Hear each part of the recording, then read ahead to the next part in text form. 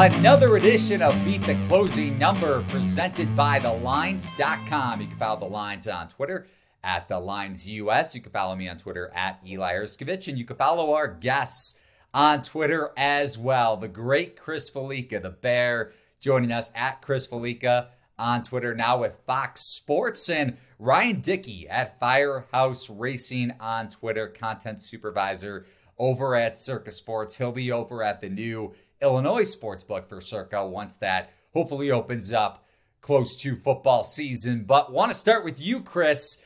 How's everything going at Fox? And you're getting ready for your favorite time of the year. Well, yeah, so far so good. It's been mainly doing a lot of writing so far, and it's actually worked out well.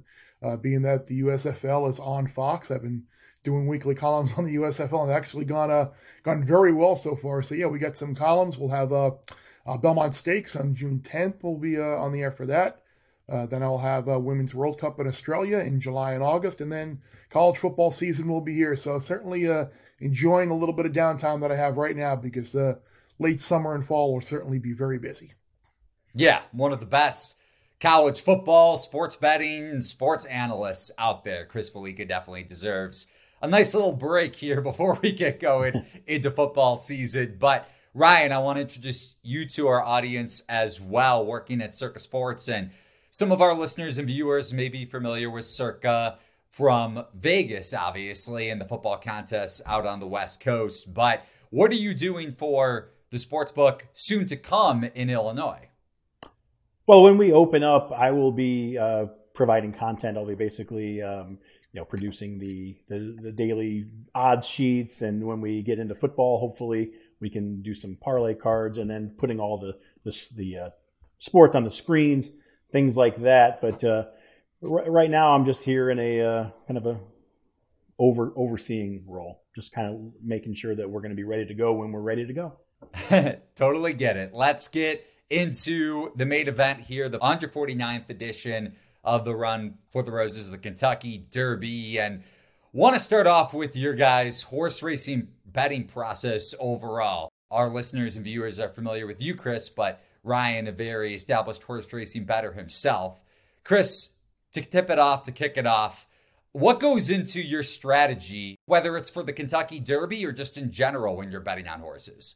The first thing I'll try and do when handicapping a race is try to establish a class level for each horse in the race. Obviously, in the Kentucky Derby, it's a little bit more difficult because all the horses have earned their way into the race, but you can still find differences in what I think is the class level from certain horses within the field, certain horses being better than others. And then the next thing I'll do is try and figure out the pace of the race.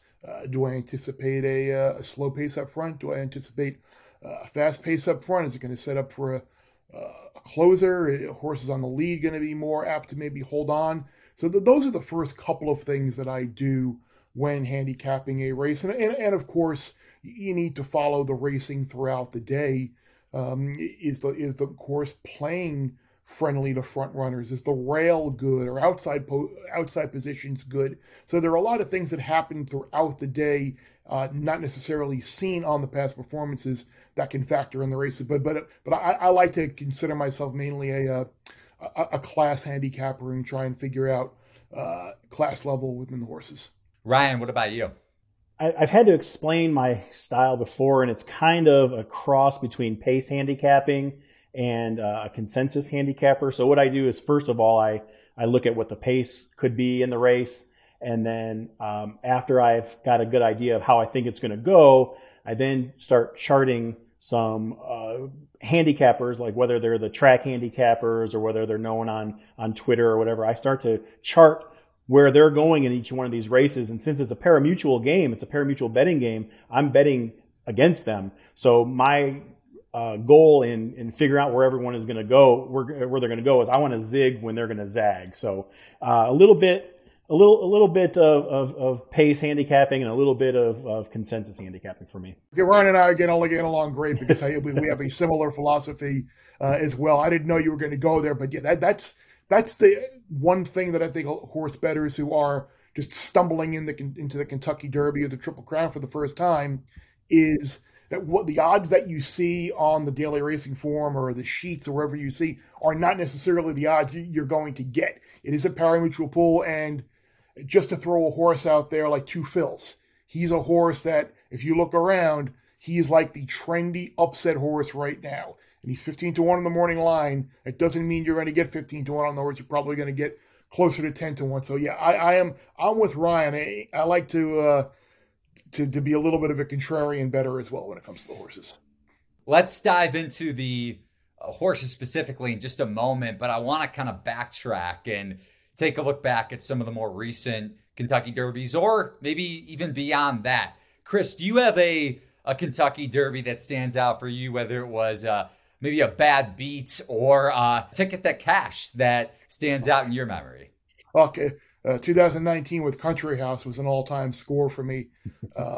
Obviously, he didn't cross the line first, but the DQ of Maximum Security put me in the winner's circle, and I had the exacta, and I had the try, and I had the pick four that went into that race as well. So in the midst of a lot of booing and jeering and disappointment and hush over the crowd when Maximum Security got taken down in 2019, myself and the group that I was with, we were hamming it up pretty loud in the clubhouse area there when they decided to put Country House's number up. Well, first of all, I remember that Kentucky Derby pretty well. I was sitting in a shack in the parking lot of Keeneland. I was writing tickets at the time, and it was with the drive-up window, and there was still so many cars waiting. And when the DQ went, I heard a bunch of cars honking, and you could hear the people inside Keeneland screaming. So I fondly remember that one. But last year's Kentucky Derby with Rich Strike winning at 80, almost 81 to 1. Nobody had picked him. He was also eligible. He got in at the very last minute. I think it was like 10 minutes before he was going to be eliminated from the race. I think that's going to have an impact on this year's race because I think there's a lot of long shots that really have probably not a chance to win that are going to be bet and over bet, thereby diluting their value. So I think last year's Kentucky Derby is going to kind of spill over into this one for two ways. And not only that, but I think that the jockeys that are running in this race for the first time, they want to be Sonny Leon. They want to be the guy who wins the Kentucky Derby because he had a good ride. For sure, and perfect segue. Thanks for doing that ride. So if you look back at the two of the three biggest Derby long shots that came over the last four races, including Rich Strike, like you mentioned, at 80 to 1. So generally speaking, whether it's for this race, and it seems like you guys are going to be on the same page with what Ryan just said, but are you excluding more of the deeper long shots from this pool? I am. Yeah, I think what Ryan said is 100% true, that there are going to be people out there who, the Kentucky Derby attracts casual bettors. It attracts husbands, wives, girlfriends, brothers, sisters. Like, everybody wants to have a bet on the Kentucky Derby, and they see Rich Strike being a flukish winner at 80-something to 1 on a horse that you couldn't make a case for on the form, but they're going to bet the long shots, and maybe that means that you're going to get a better price on a horse like Tapit Trice or Angel Empire, someone like that, because the bottom feeders of the field are going to be a little bit short in the way the pari-mutuel pool is going to balance out, is you might get a better price on horses that have a legit chance to win. But yeah, there are horses like Jace's Road and Continuar and Sun Thunder, horses that have absolutely no shot, but because people are going to see that the 30, 40, 50 to 1 in the morning line, they're going to get bet. But yeah, I'm going to be excluding quite a bit of those horses.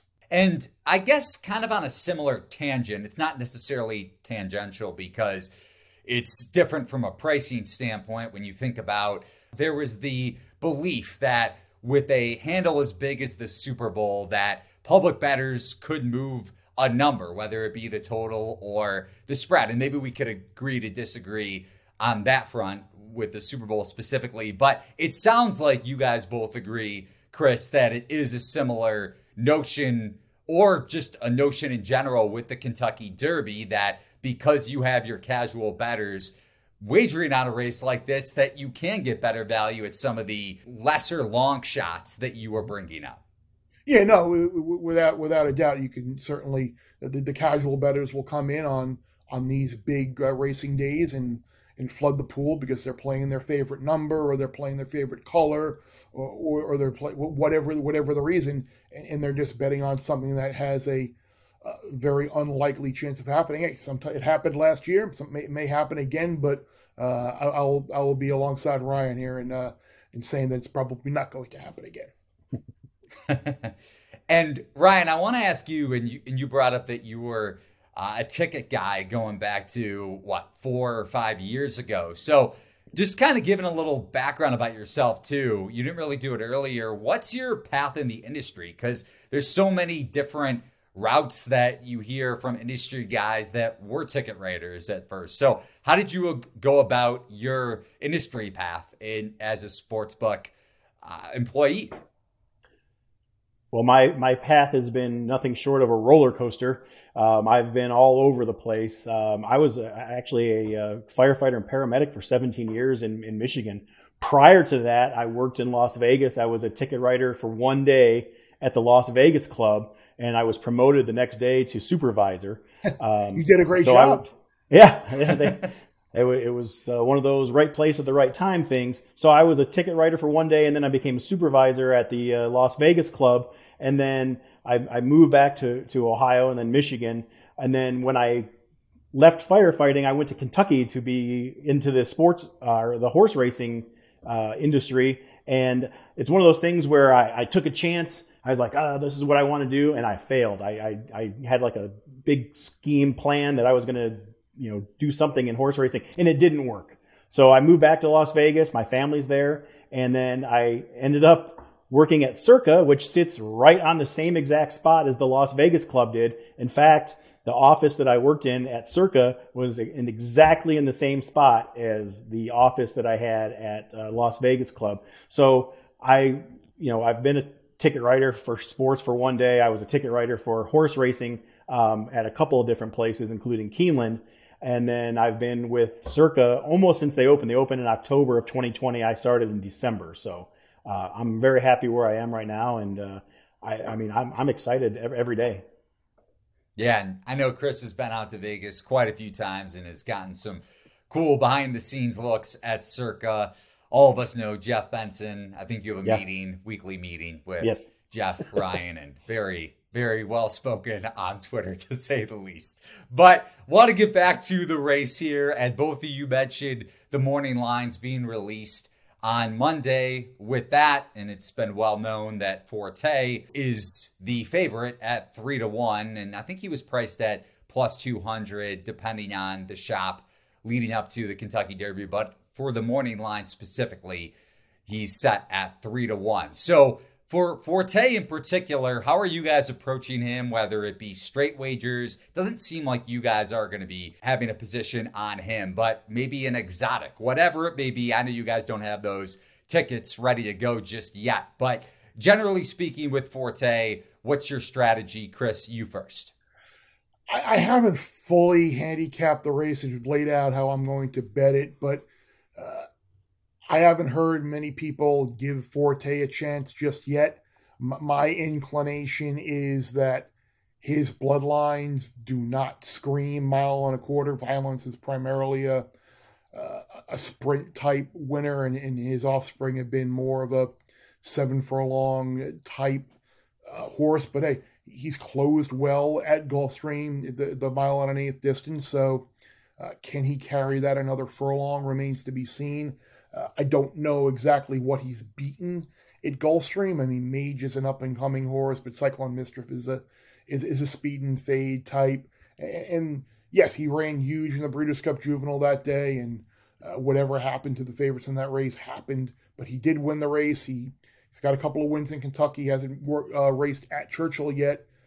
He's got the right running style for a Derby horse that I like to wager on. Someone coming from off the pace and let the speed horses back up. So that could be a blessing, or it could be a curse this year if the pace isn't as fast as it might be led on to believe. So my view on Forte is I think he can win, but he's not someone I am pressing a lot of tickets onto win. If he beats me, I'll be like, okay, the favorite one, I knew he could win. But again, at 7-2 or whatever he's going to go off at, I think that's a little short to be betting on a horse that I think has distance limitations. How about you, Ron? I agree with Chris. I think that any wagers that I have on him obviously will be price dependent. I'll be keeping an eye all day long on what the current Derby odds are. The cool thing about the Kentucky Derby is most pari-mutuel races you can only bet the day of. The Kentucky Derby you can start the day before. A lot of people bet early. I'm going to be keeping an eye on his odds. Do I think he can win? Yeah, I think he can win. Do I think his chances are commensurate with his odds? I don't know. I think that's one of those things that I'm going to have to keep an eye on. Every year I play a pick four to where I'm alive to all in the Derby. And the only time I've ever actually been alive to the Derby was when California Chrome won, and it didn't pay so much. So hopefully, if I'm alive to a pick four and there's big numbers all around, I'll be rooting against him. But when it comes time for the race, and I only want to bet on the race, if he's 7-2, and I don't see a lot of reasons not to take the 7-2, then I will probably go ahead and fire on it. But it all depends on what his price is going to be and what my position is for the race as far as horizontal bets. So Ryan, among some of the other favorites, whether it be Tapit Trice or Angel of Empire, I think Tapit Trice is around 5-1 on the morning line, and Angel of Empire right around 8-1. Are those horses you're looking at, or any others among the favorites that our listeners, viewers should pay attention to? I like Tapit Trice. I didn't think I was going to like Tapit Trice, which is weird because when I finally took my deep dive into it, I like his late pace ratings. His late pace ratings are among the best in the field. And when I look at the pace of this race, I see a jumbled mess. And I want to gravitate towards a horse who can be somewhere in the front. You don't want to get caught in the Derby. You don't want to get caught early behind traffic. That's a killer. So this is one who doesn't have to be up front, but I think he can work out a trip to where he can be in the mix for at the end. And with his late drive, I think he has a chance. And if someone said you have to pick one horse to bet in the Derby, Tapit Trice would be that for me. Chris, are you in agreement? I do like Tapit Trice. I think he and Verifying were so much the best in that bluegrass. Now, there was nothing behind them, but the speed figures speak for themselves in that race. And I prefer Tapit Trice to Verifying simply because of, I think, the post positions as well, with Verifying being down in post 2. He's probably going to get stuck down in there, and being pressured around for a mile and a quarter isn't a good thing. And I think with Tapit Trice being able to come from just a little bit off the pace from a stalking trip, like Ryan said, I think Tapit Trice is someone that you definitely need to look out for. I know you mentioned, Ryan, how you don't like the closers and betting closers from off the pace and being kind of subjected to the mercy of trip. But if I had to bet one horse, it's going to be Skinner. He's a horse that just missed to practical move out in the Santa Anita Derby. It was his second start against winners. He ran a great race, and I like the jockey move from Victor Espinosa. It's crazy to say I like the jockey move from Victor Espinosa to Juan Hernandez, but Hernandez is an up-and-coming guy based on the West Coast, and I think Skinner, of all the horses in this field, I've got very little concern about Skinner's ability to get a mile and a quarter here. Now, again, maybe the pace doesn't materialize, but this is a horse that clearly has improved from 2 to 3. And you have John Sheriffs, who's won the Kentucky Derby with Giacomo and what was another massive upset. And I think this is a horse that could be coming from off the pace and really make a run at the front runners late. Well, don't speak too soon, because I know Ryan has some positive words to say about Skinner as well. So he's my long shot choice. That's okay. For all of the same reasons that you said, like exactly the same reasons that you said. I don't value closers in a big race like this, but this one is a little bit different, and I really, really, truly hope that he's overlooked at the betting windows, because I would love nothing more than to get a 18-1, 20-1, 24-1 winner with him on top. And if I can just play an exacta with Skinner overall, I know that I'm going to make a lot of money. Yeah, and even the other way around too, all over Skinner if he doesn't get there for another $18-19. I mean, that's certainly worth a play as well. Yeah, I did that with Commanding Curve, whatever year that was. But when you talk about Giacomo, the first Kentucky Derby I ever saw in person was in 2005, and Giacomo won it. What was it, 50-1 or no? Something like that. Something like that. Here's a funny story about 2005. I loved the Fleet Alex, and I thought a Fleet Alex was the best horse and was going to win. So I played a Fleet Alex all in a try, all a Fleet Alex all in a try. What didn't I do? All a Fleet Alex, and you had Giacomo closing argument who was like 70-1, and then a Fleet Alex in third, and the try was just massive. So nuts! Don't be afraid to hit that all button in a race like this. Did you get it back in the Preakness? Yes, I did. Okay, very much so. Yeah, that was a little scare there with Scrappy T nearly sending him to the ground, but yes, I did get it back in the Preakness and the Belmont. He took a knee. He took a knee at the beginning of the race and still won. Last question for you guys. Is there a horse based on post position or something along those lines where you guys, maybe not fading said horse, but will definitely look to stay away, whether it be middle tier odds or among one of the favorites? Chris, start with you. Can I go the other way with it? I mentioned Verifying, I think already, as someone who I think just because of the post is kind of up against it. I'm going to go the other way and say a horse that I would have bet, but now don't think I can, is Hit Show. I mean, the horse has been favored in every one of his career starts. He's got a good running style where he's kind of the stalker closer type race. He probably was the best in the wood when Lord Miles got up and beat him at 50-1 or whatever he was. But at the same time, horses that are down on the inside don't typically do well. Now, the question you need to ask yourself is it worth it betting this horse at 30-1 or so with the new starting gate? Just maybe the new starting gate, which was brought in a couple of years ago, maybe that isn't as much as an end-all to a horse's chances from the rail, and maybe Verifying, the other Cox horse, goes to the front and Hit Show can kind of work himself out a little bit. So I think Hit Show is an interesting argument in terms of just paying attention to the post position and actually maybe handicapping the race, where normally I would say rail, no shot, but rail, 30-1 or so on a horse that I think if he doesn't draw the rail might be 15-1 or so. That might be something I still consider. Ryan, if you want to go along the same lines or however you want to take it. I spent probably 5-6 hours trying to handicap the pace yesterday, and I just couldn't come up with anything. And I think the draw was relatively fair. It does mean Verifying has to fire. I mean, he's got to go out. That's the way I see it. Hit Show, I mean, good luck. I just don't have any. I look at the entries, and there's just nobody that just jumps out at me and says, "Oh, this horse got a bad draw," or "This horse got a great draw." I think it was relatively fair.